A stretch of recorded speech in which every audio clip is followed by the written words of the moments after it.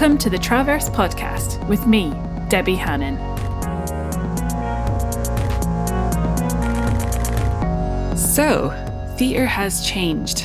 COVID-19 has sent us into a reflective pause. It has inspired art, activism, the examination of power, and demanded a new normal as we all invent what comes next. This series is inspired by Arundhati Roy's statement, "The pandemic is a portal."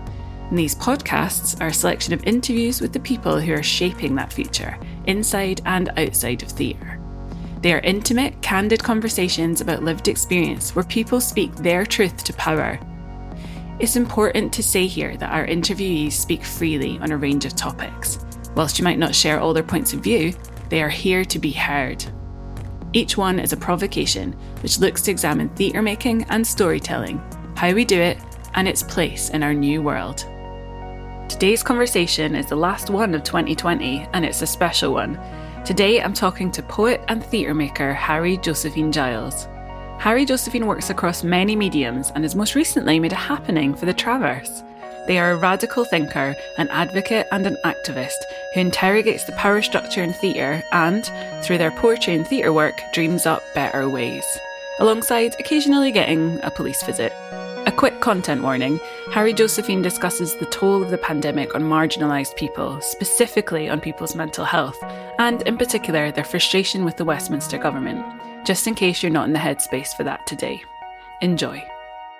Hello, Harry Josephine. How are you today? Hi, I'm doing okay, or, as okay as people are in these times. Where are you zooming into us from? I'm down in Leith. In Leith? You're a self-proclaimed Leither. Yeah, I mean, I've adopted Leith. I've been in the same square mile for 10 years. I feel like it's an official Leither. I think it is. I definitely prefer to be here. So. I am a massive fan of Leith too.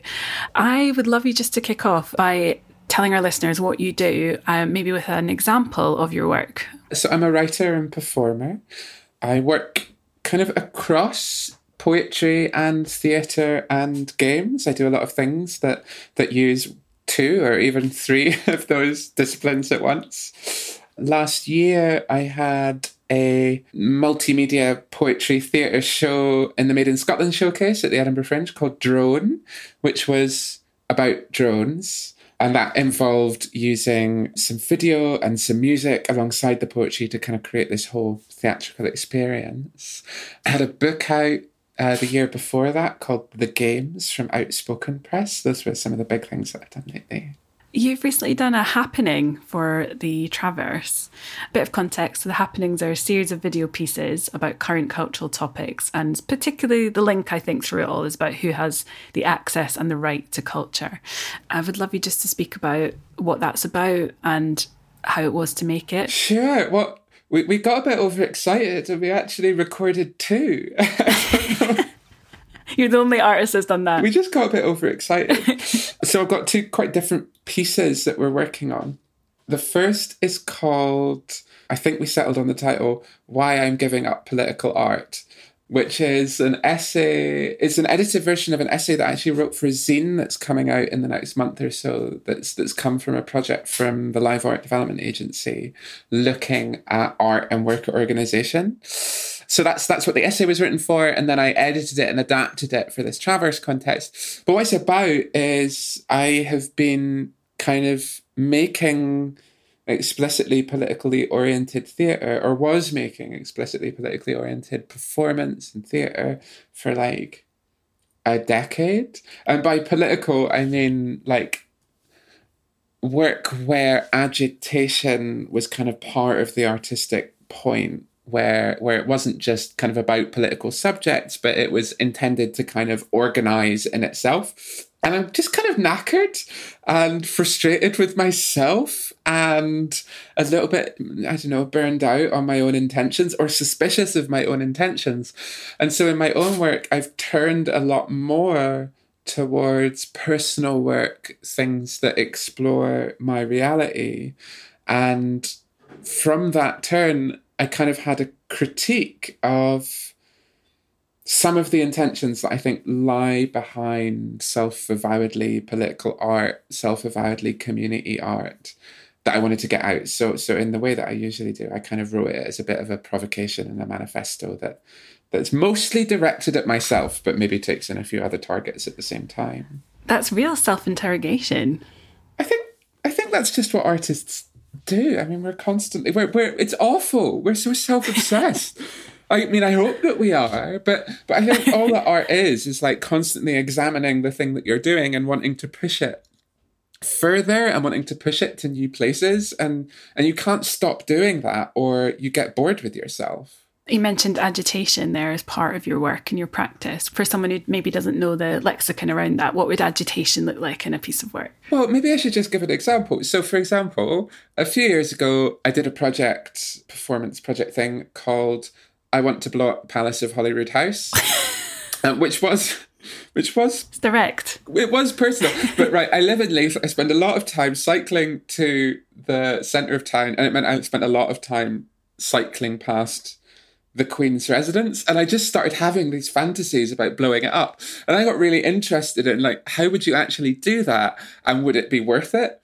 And then I realised in the process of researching that counter-terrorism legislation means that it's unlawful, or it's illegal, rather. It's illegal to promote terrorism, and it's illegal to speak in such a way that might promote terrorism. And it's also illegal to have knowledge that could be used for committing acts of terrorism unless you have a justification that is not an act of terrorism for having it. So, for example, wow. It's illegal to know how to make a bomb unless you can prove that you have a non-terrorist reason for knowing how to make a bomb. It's literally illegal to know how to make a bomb.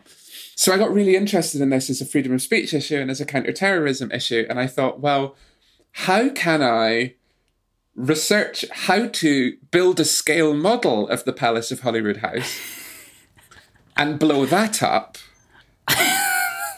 and call it art and use the fact that it was an art as a justification for having the knowledge, and use all of this to kind of have a conversation about anti-terrorism legislation, freedom of speech, what is going on around that, how it gets used in different circumstances. Also just to explore like the political desire, where to put my rage at the time. And we did end up like building a model of the palace and destroying it at the Spill National Platform, which was quite fun. So that for me was an agitationary political project. But it was also kind of the last one that I did, because the basic fact is that because it was art, I was allowed to do it. And I did get a visit from the police, by the way. No. Yeah, of course. So they phoned me up and they had to check whether I was a terrorist or not, because I was doing this public work saying, I want to blow up the Palace of Holyrood House. I'm not going to do it. It's just for art.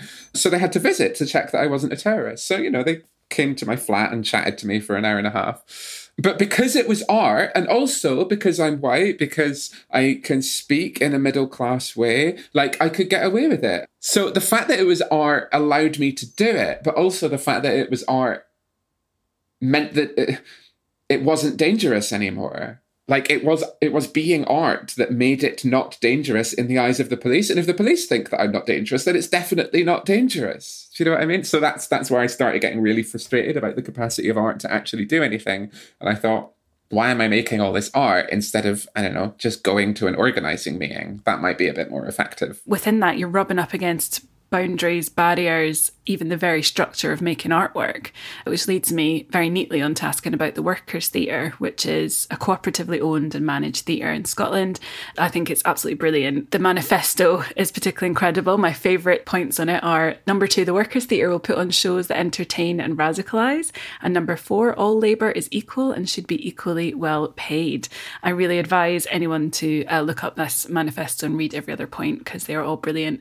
I'd love to hear a bit more about how you set that up, and also about the intentions behind it and how it presents a new way of making. The thing about the Workers at the moment is that we're quite dormant, as so many projects are dormant right now, that we exist to make live performance and we can't do it. Right now, we don't have any regular funding in, so we have nothing to kind of keep us reliably making stuff. And we're made up of a group of precarious workers, and we're all knackered. Like, Like we can't, I am somebody that always has a lot of different projects on the go, but I have had to, I've literally cut my working hours in half over the course of 2020 because of coronavirus, because of the mental health aspects of it, because I'm spending a lot of time like looking after my friends and looking after myself. And that's a big job. So I would have worked a standard like 40, 50 hour week. And now I'm working, a 20, 24 hour week because I can't manage more than that. Other people in the workers have different versions of the same story. So we're quite dormant right now because of the pandemic. And I hope and believe we'll come back at some point, but who knows in what form. So a bit of the history. We started something like 5 years ago when, out of conversations between me and a few of my pals around theatre in Scotland and addressing two lacks. And one was for a regular small venue that was accessible to early and mid-career artists, like 150 seater venue that was possible for early and mid-career artists to get into to put on unusual work.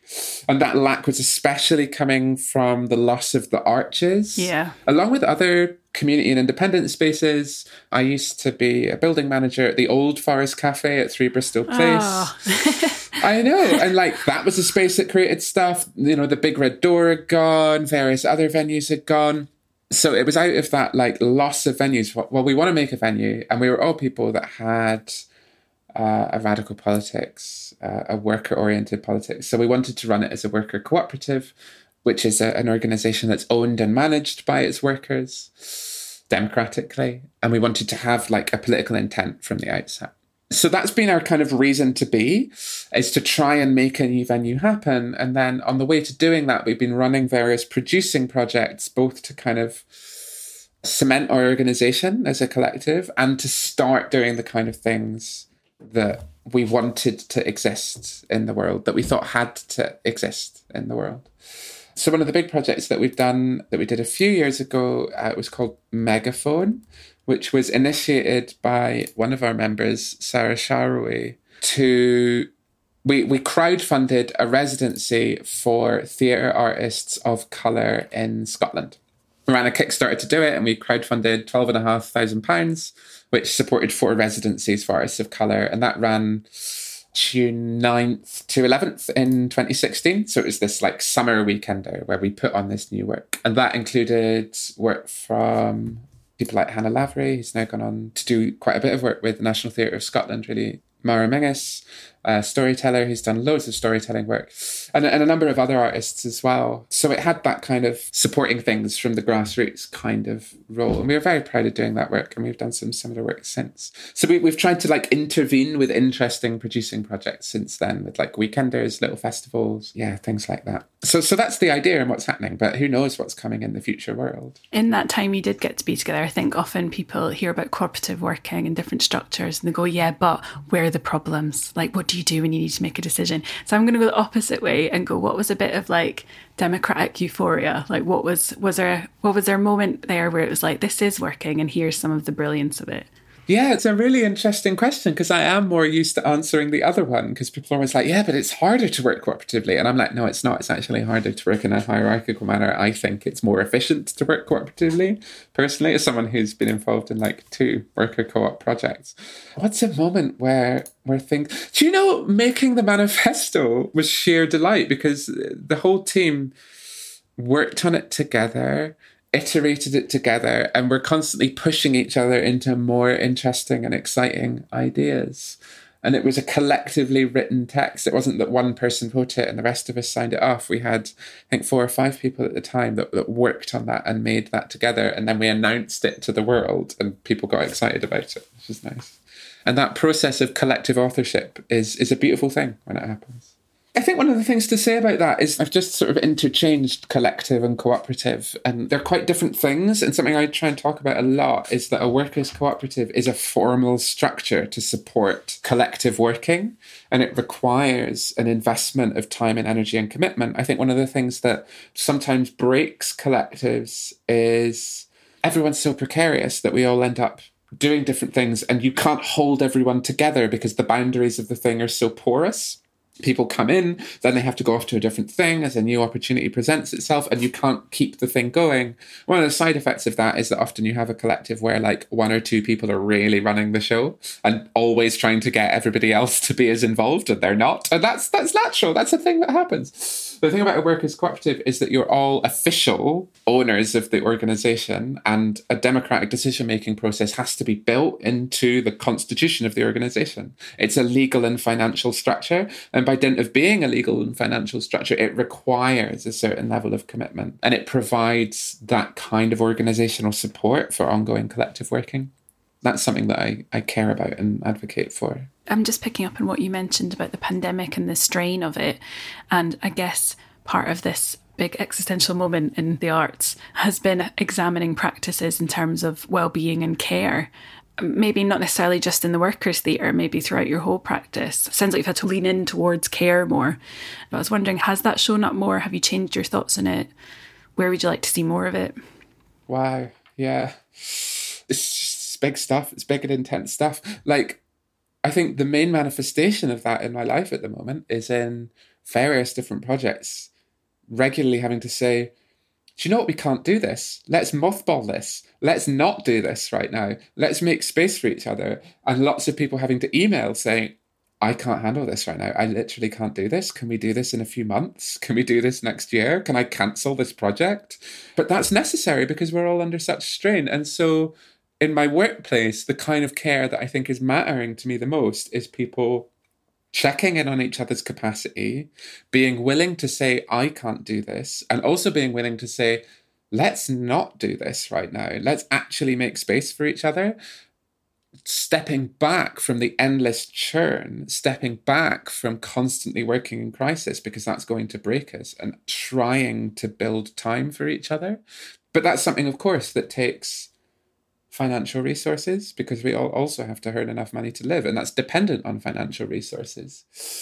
So this week, the week that we're recording, I haven't read the full interview. I've just seen the headline, but obviously Grayson Perry has been quoted saying the situation's going to cut off the dead wood. And I'm sure it's more complicated and subtle than that, and I'll read the full story. No, I won't even bother reading the full story. The headline is actually true. That is what's going to happen. We are going to cut off the people who are suffering, the people who are dying, the people who can't make work right now. That is what's going to be lost. But what we're left with is not a healthy tree. What we're actually losing is all of the most interesting stuff, because it's always people who are working under pressurized and precarious conditions who have something important to say.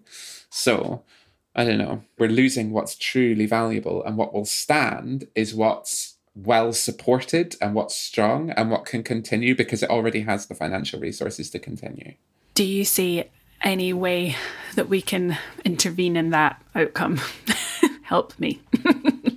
Yeah, I mean, I need help too. I'm thinking so much has changed so quickly, and I am in quite a negative moment at the moment. Like, I'm feeling very hostile.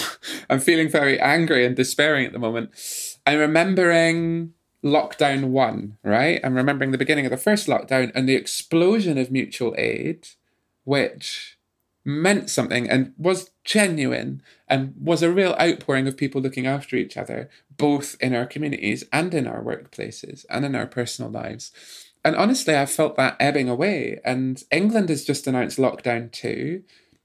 Lots of Scotland was in a similar position already, and everyone is so tired and so beaten down, both by the virus itself and by the political response to the virus, that we're not seeing the same push. We're not seeing the same community-based goodwill and possibility as we did the first time round. And that's really dangerous, I think. It's really risky.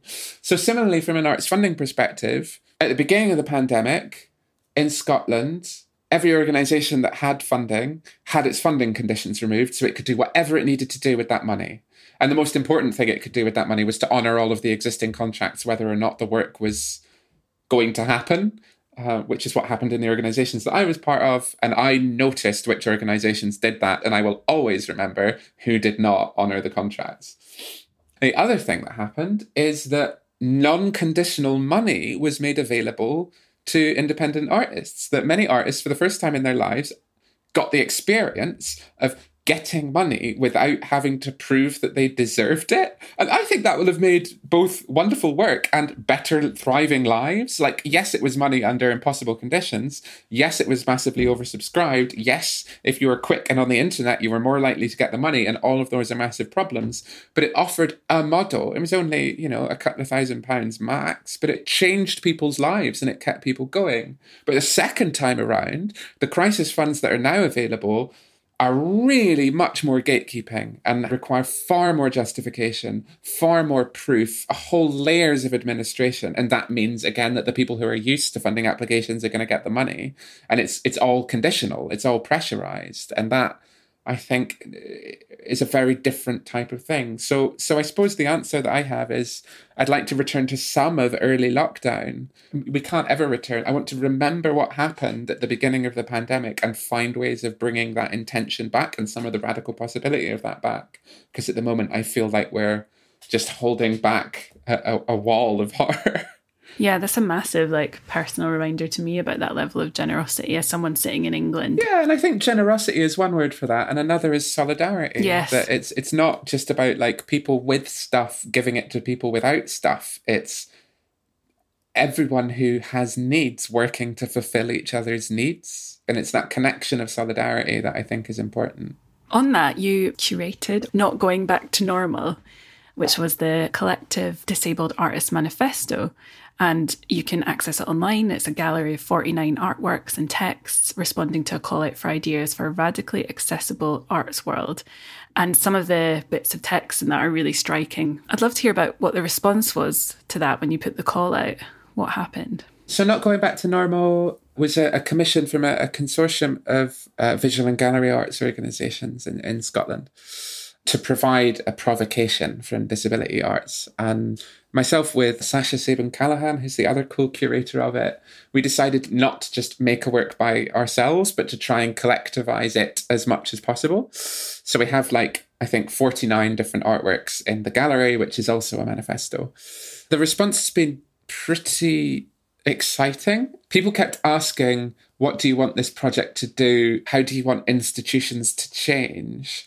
And we kept saying, well, we're not actually that interested in what the institutions say they're going to do. We're more interested in organising ourselves and each other.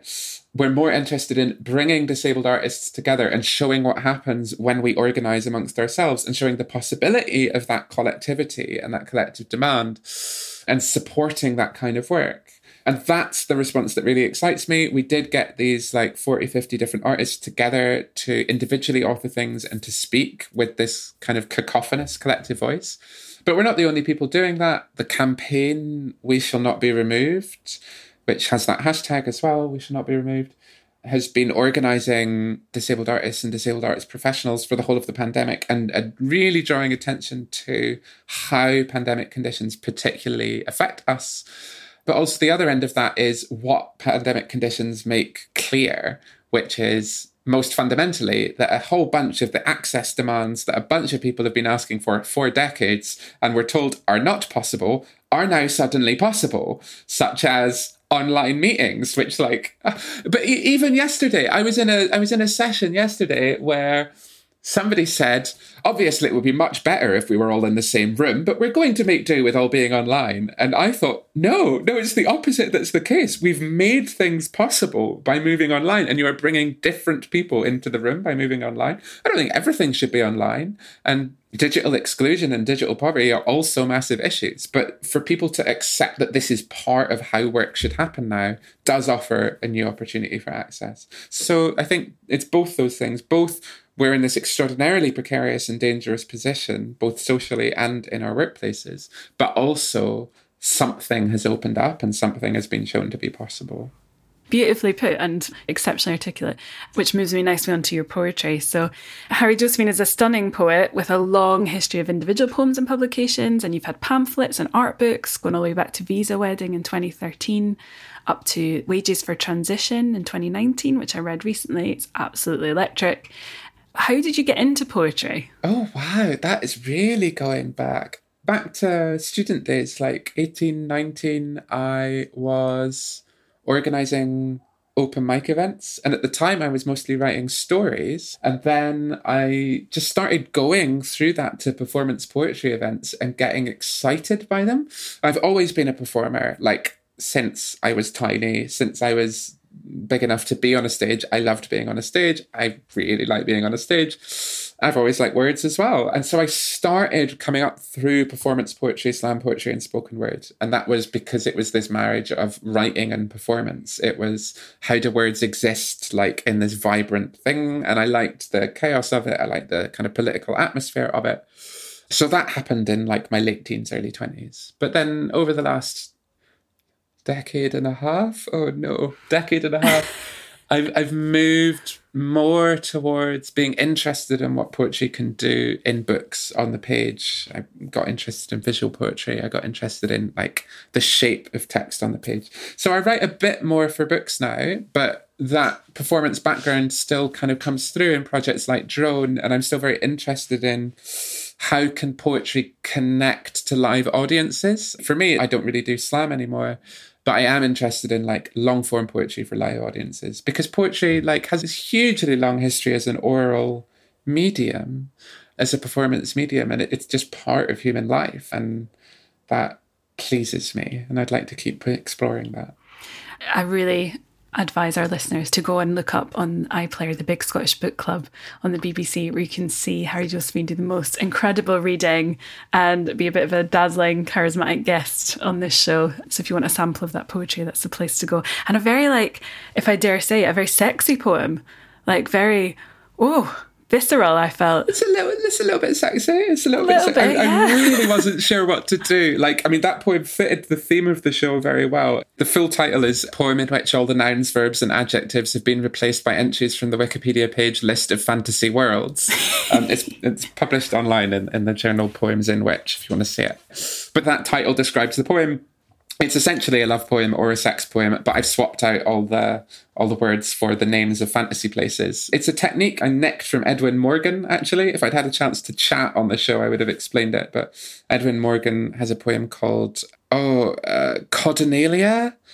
Something like that. It's an anagram of Caledonia, where he takes Scottish place names and makes a poem out of it. So that's where that idea came from. And what a great link to like the queer history of words in Scotland. That's so exciting. Yeah, Edwin Morgan is a really important inspiration for me, both in that kind of playful work, his interest in being both a populist poet and an experimental poet at the same time. That connection really matters to me. And then, of course, his history in LGBT, queer, whatever work is really important. And having somebody of that national status is really important to us. You cover so many creative forms. This might be too big a question, but I was wondering how your creative process looks. Where do you start when you begin a thing? The reason that I work in different forms is because my creative process, I think, starts from a spark rather than from a genre. It starts from, here is an interesting thing in the world. I'd like to talk about this in the world. What is the right form for that? So I'll have a thought like, it would be interesting to explore this feeling of wanting to destroy a palace. Or I think I feel a little bit like a drone. And that came from reading a magazine about drones. And I was like, wouldn't it be interesting to... what I was doing was writing angsty autobiographical poetry, and it was really awful. And then I was like, what if I wrote angsty autobiographical poetry as a drone? And that was much more interesting. So it's having an idea that I want to explore and then looking for the right form for it, and whether that idea is a sound or an image or a political idea. And I think the reason I do a lot of different forms is also just that I like art. I like going to art galleries. I like going to the theatre. I like reading books. And if you really like something, then you kind of want to do it a bit as well. I have to have a bit of a rule now with myself where I'm like, you can't pick up another art form, because and I'm getting more interested in like really doing one thing for a long period of time, because you can make better work if you really stick at something. You're, as we said at the start, a self-described Leither, and you're in the festival city without a festival this year. What has that been like? How has it shifted the city? Well, Leith never really has that much of a festival. I mean, it's tried to creep down to us in a few different ways, but this is one of the reasons I like Leith, is it feels like a world apart.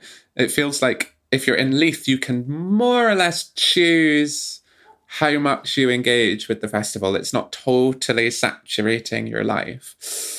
It's no secret that I have a bit of antipathy towards Edinburgh as a festival city, but if we were to move away from being so saturated with festival land, I would not want it to happen the way it's happened. That the way it's happened is a disaster. Like, it is an economic disaster. It has cut people's livelihoods in all sorts of different ways, not just in the arts, but also in everything in Edinburgh that depends on the arts. Like, this kind of catastrophe is not how you would want the festivalisation of Edinburgh to change. And these circumstances are not good circumstances to breathe and reflect. One would hope that, like, with this huge thing removed, it would be a chance for a bit of a reckoning with what's good about being a festival city and also what's awful about it. And to bring back the festivals in a way that nourishes the city and nourishes the year-round creative scene in a more sustainable way. One would hope that. Whether that happens next year or the year after, I don't know. And the problem is that we're all in such crisis mode and we're all having to respond to emergencies all the time that there isn't that much space for reconsideration. And it does take proper space and proper reflection, but we're all dealing with an emergency. We're all trying to keep each other alive and keep each other in work. So I don't know whether that's going to happen. Which leads me very neatly onto a final question, which ties into that. If the pandemic is a portal, what would be your vision of the other side of that portal? Oh, it's a pretty brutal portal, isn't it? Yeah. I want to be really clear that it's a horrific disaster and not something to celebrate. And it's not that, like, it's teaching us good things. No. It's not teaching us anything. It's making things harder. Yeah. It does force reassessment of the conditions that we're in. I think what it does do is lay absolutely bare for people who hadn't already realised that we're in a system that depends on social murder. Like, it's very, very, very clear that the way things are set up is not for the majority of people, and that anyone who is in any way marginal is considered disposable, whether it's considered disposable by a successful artist with a secure career, or whether it's considered disposable by a government that sacrifices anyone with a health vulnerability to the supposed workings of the economy, essentially. Like, it's shown us who's disposable. So we now know, and I say we, some of us already knew that. More people are more aware of their own vulnerability and their own susceptibility to social murder by a system that doesn't work for them. Plenty of us already knew that. So what's on the other side of it? I hope that the structures of organisation and the structures of mutual aid that people have built to survive this thing and to resist this thing, to resist the political aspects of this thing. And let's not remember that as well as a time of extraordinary social murder, this is a time of extraordinarily Black-led uprising across the world, centred in the US, but across the world. And it's a time in which possibilities of protest and possibilities of change have been shown and have been built with organizational structures that can continue beyond the pandemic. So I don't know what comes after, but we're building the things that can create a different world on the other side of this. We can probably wrap up there because that was so unbelievably well put and visionary. So we should probably leave on visionary. Thank you so much, Harry Josephine. That was absolutely brilliant. It's a real pleasure. Thanks for the conversation. Thanks for listening to my conversation with the brilliant Harry Josephine Giles. Check out our episode notes for links to their work, as well as information on their happening. Our next series of interviews will come out next year. We'll be bringing you even more in-depth conversations with the thinkers, makers, and citizens that are forming the future. Make sure to subscribe so that you don't miss out. The music for this podcast was composed by Patricia Panther with sound design by Richard Bell, and I've been your host, Debbie Hannon. Please do check out traverse.co.uk to see our upcoming work in Trav 3, our online venue. The Traverse is funded by Creative Scotland and the City of Edinburgh Council, with additional support from the Scottish Government Performing Arts Venues Relief Fund. Traverse Theatre Scotland Limited is a registered charity, number SC002368.